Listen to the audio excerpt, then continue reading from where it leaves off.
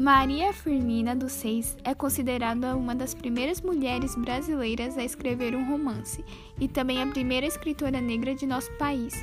Seu romance Úrsula, publicado pela primeira vez em 1859, é também um precursor da literatura anti-escravista e da produção literária negra no Brasil, ou seja, da literatura que aborda o tema da negritude a partir da perspectiva do próprio negro.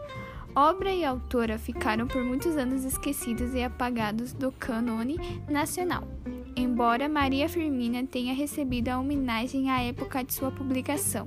Estas não alcançam, até hoje, os devidos reconhecimentos e méritos. Dona de uma primorosa expressão literária e de uma biografia comprometida com a luta por direitos e equidade educacional.